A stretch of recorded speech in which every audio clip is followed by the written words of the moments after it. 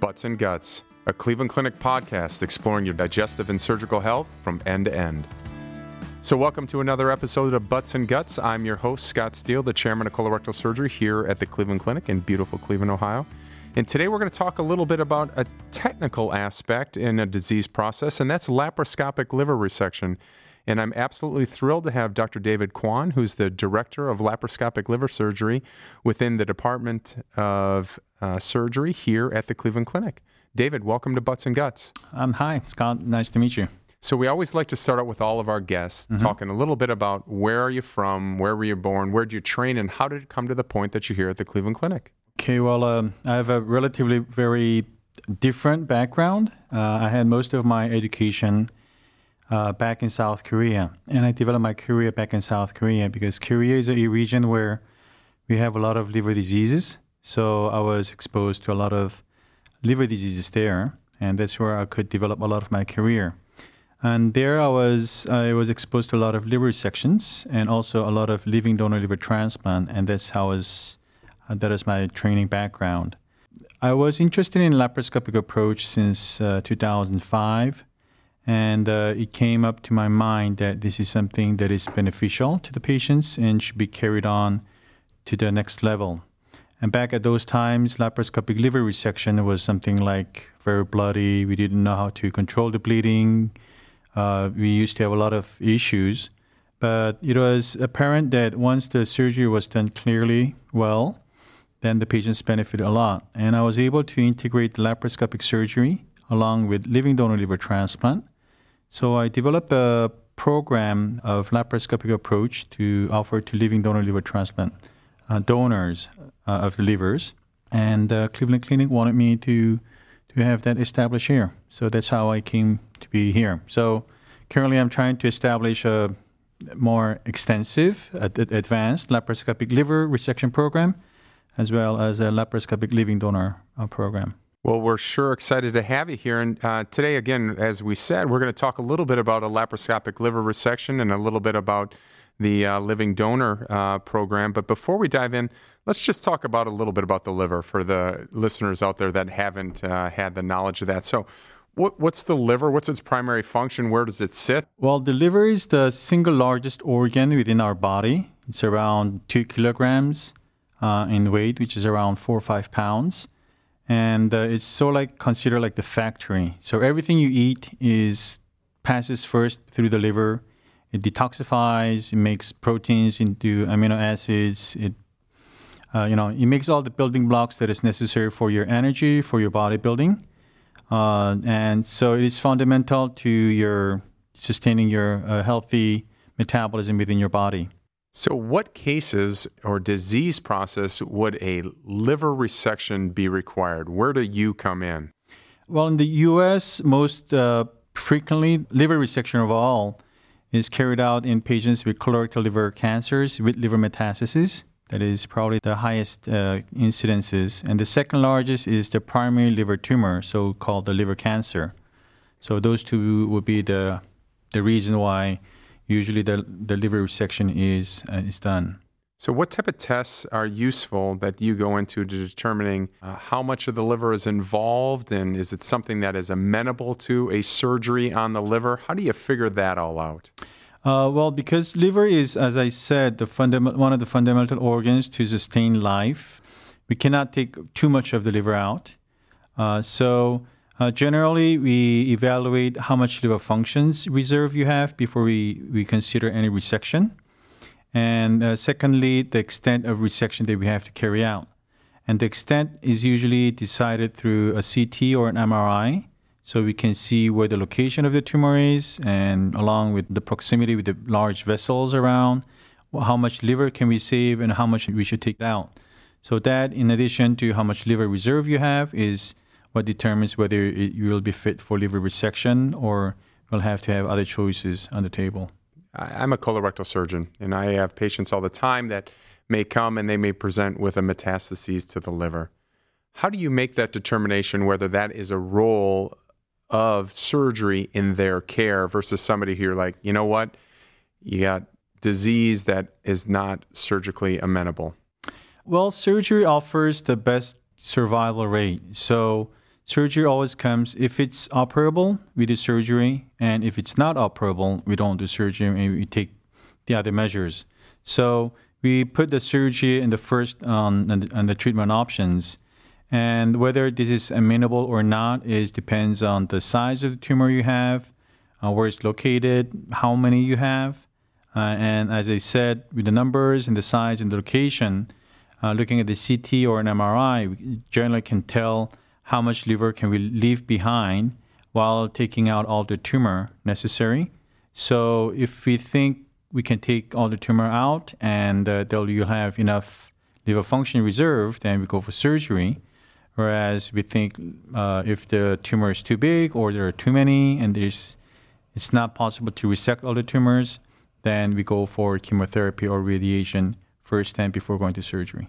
So for patients that have other underlying diseases that may affect the liver, such as a cirrhotic, how does that weigh into your thought process and disease management in terms of how surgically you can approach these patients or not approach these patients? Well, patients with colorectal liver metastases usually don't have background liver cirrhosis because the disease itself doesn't come from the liver, but from the colon or the rectum, and the tumor is metastasized to the liver.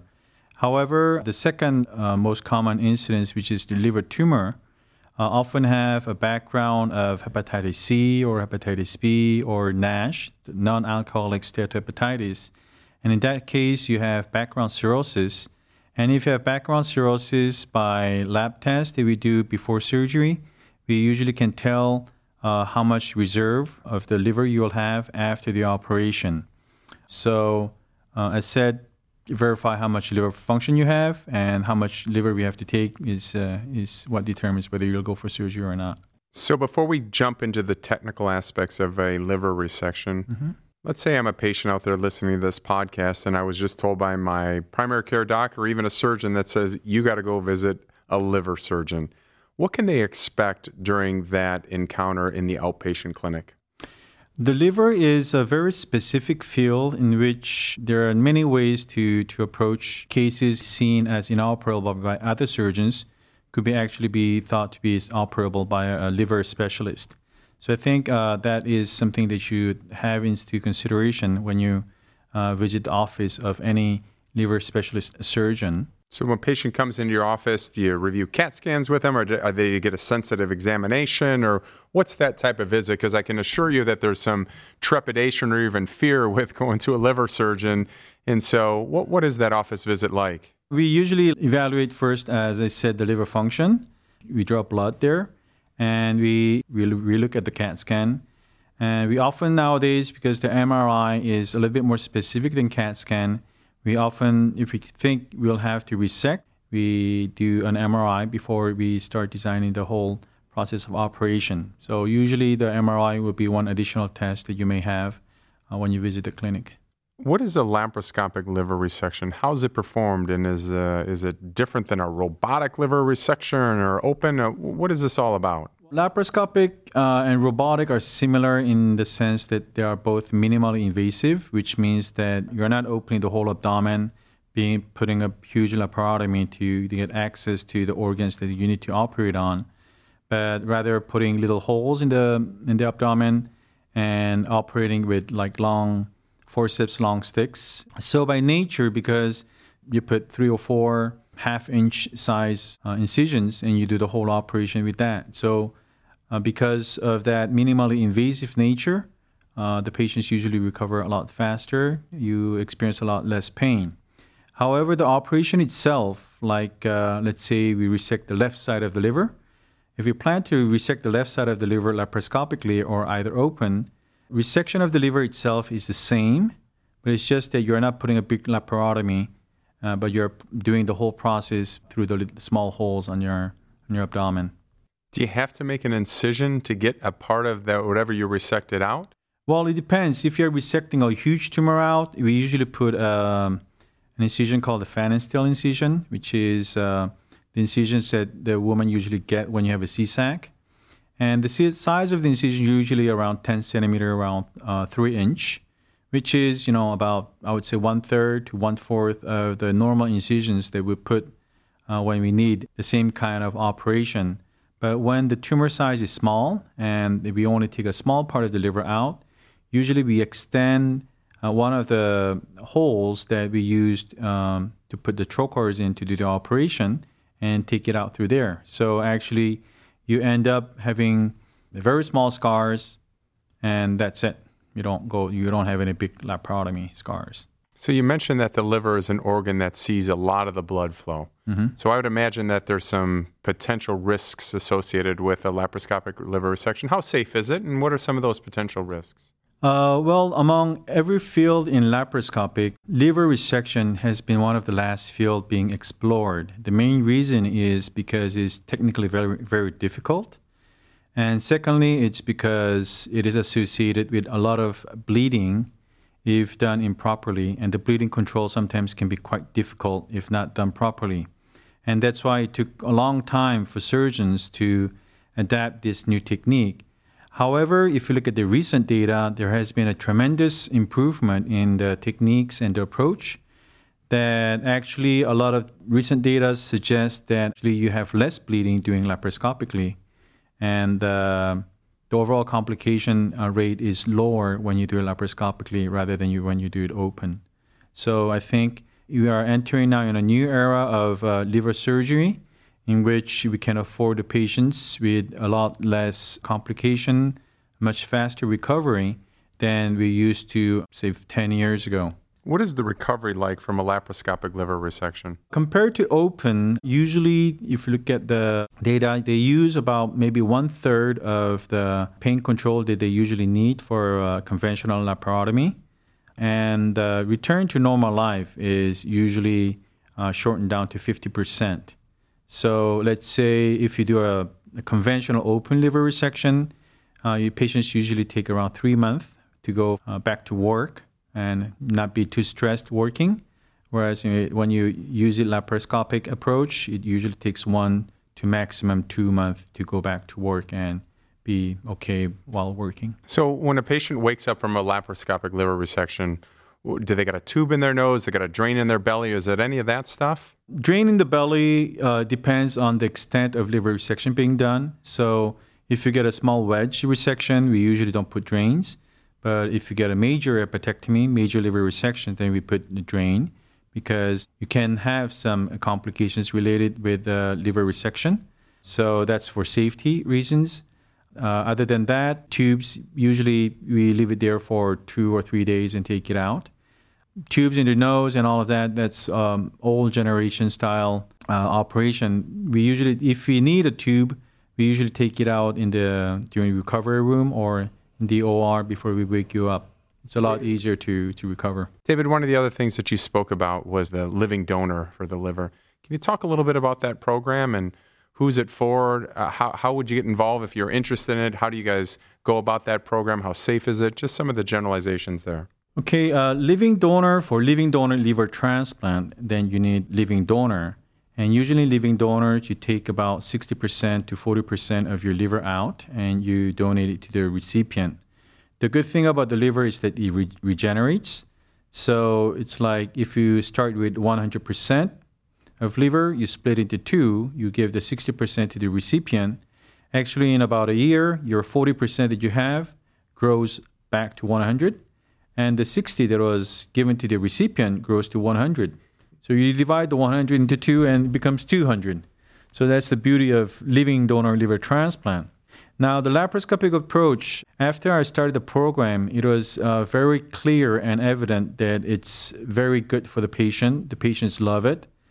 And so one of the things, because I used to do a lot of donor surgery also, one of the things was that usually donors they're very altruistic. They want to save someone's life and they want to sacrifice themselves to do all of that. So it always was in my mind that I should afford the donors one of the best recovery options that is available surgically. But the main thing with living donor is that you cannot have any accidents on donors because there were patients who were healthy before. So the number one principle in living donor liver transplant is that we have to have the donor back healthy and safe and back to work and whatever he used to do or she used to do is number one principle in living donor liver transplant.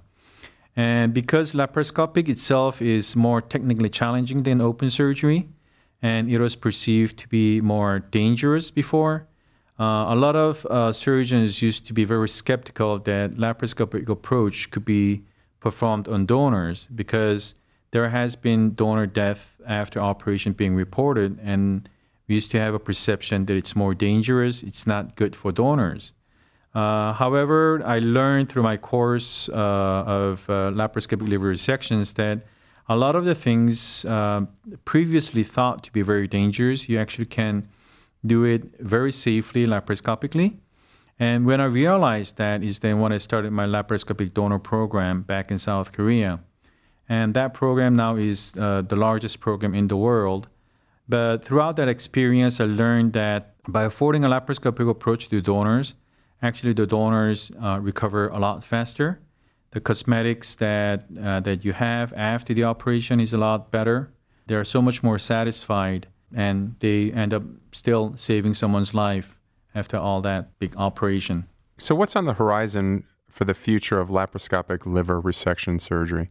It used to be that the laparoscopic liver resection used to be for small lesions, very easy to take for wedges. So if you look at the U.S. data, it's out of 100 liver resections performed every year, barely 10%, barely 10 cases are done laparoscopically, and the remaining 90% are done by open method. However, that can be expanded a lot. And I think surgeries like right hepatectomy, which is like a very large operation that a lot of surgeons have a hard time to do and used to be thought as very, very difficult and dangerous laparoscopically. Nowadays, we are able to do it relatively safe in a relatively short operative time. And I think this horizon will expand even more. The right hepatectomy can become right extended, central, a lot of different difficult operations that once was perceived that it's too difficult to do it laparoscopically. Now I think we can perform it laparoscopically. So we have a lot more choice of having the laparoscopic approach in diseases once that we thought would only have the open option. Well, that's fantastic, and we're sure glad to have you here at the Cleveland Clinic. So we'd like to end up all of our guests with a little bit more about you and go over a couple of quick hitters. So what's your favorite meal? My favorite meal is bibimbap. It's a Korean dish. It's a mixture of rice and a lot of fresh vegetables and some meat. And it's very healthy, and it's also very yummy. What's your favorite sport? My favorite sport, I used to like tennis. I used to like a lot of sports, but nowadays I guess it's bicycling, and I think Cleveland is a very nice place to bike. What's the last non-medical book that you've read? The last non-medical book that I've read, it's Switch. It's a book by Chip and Dan Heath, and I'm an avid fan of them. They have very nice books they write. It's about changing the culture of an organization, or it can be of a person. And there are little steps, there are little important steps that you need to have there in order to have the change. And if anyone is interested in changing their organization's culture or their habits, it's a book that I would recommend to everyone. And then also considering your background and your relative newness to Cleveland, what's one thing that you like here about living in Cleveland? Cleveland, it's not too busy. It's not like New York or LA, but you still have the city vibe. You still have very nice restaurants. You still have a fantastic orchestra. You still have rock and roll, but still you don't have the traffic. So that's what I love most about Cleveland. Well, that's fantastic. So to learn more, please visit clevelandclinic.org/liver. That's clevelandclinic.org/liver. And to schedule an appointment with a Cleveland Clinic liver specialist, please call 216-444-7000. That's 216-444-7000. David, thanks for joining us on Butts and Guts. Thanks so much. That wraps things up here at Cleveland Clinic. Until next time, thanks for listening to Butts and Guts.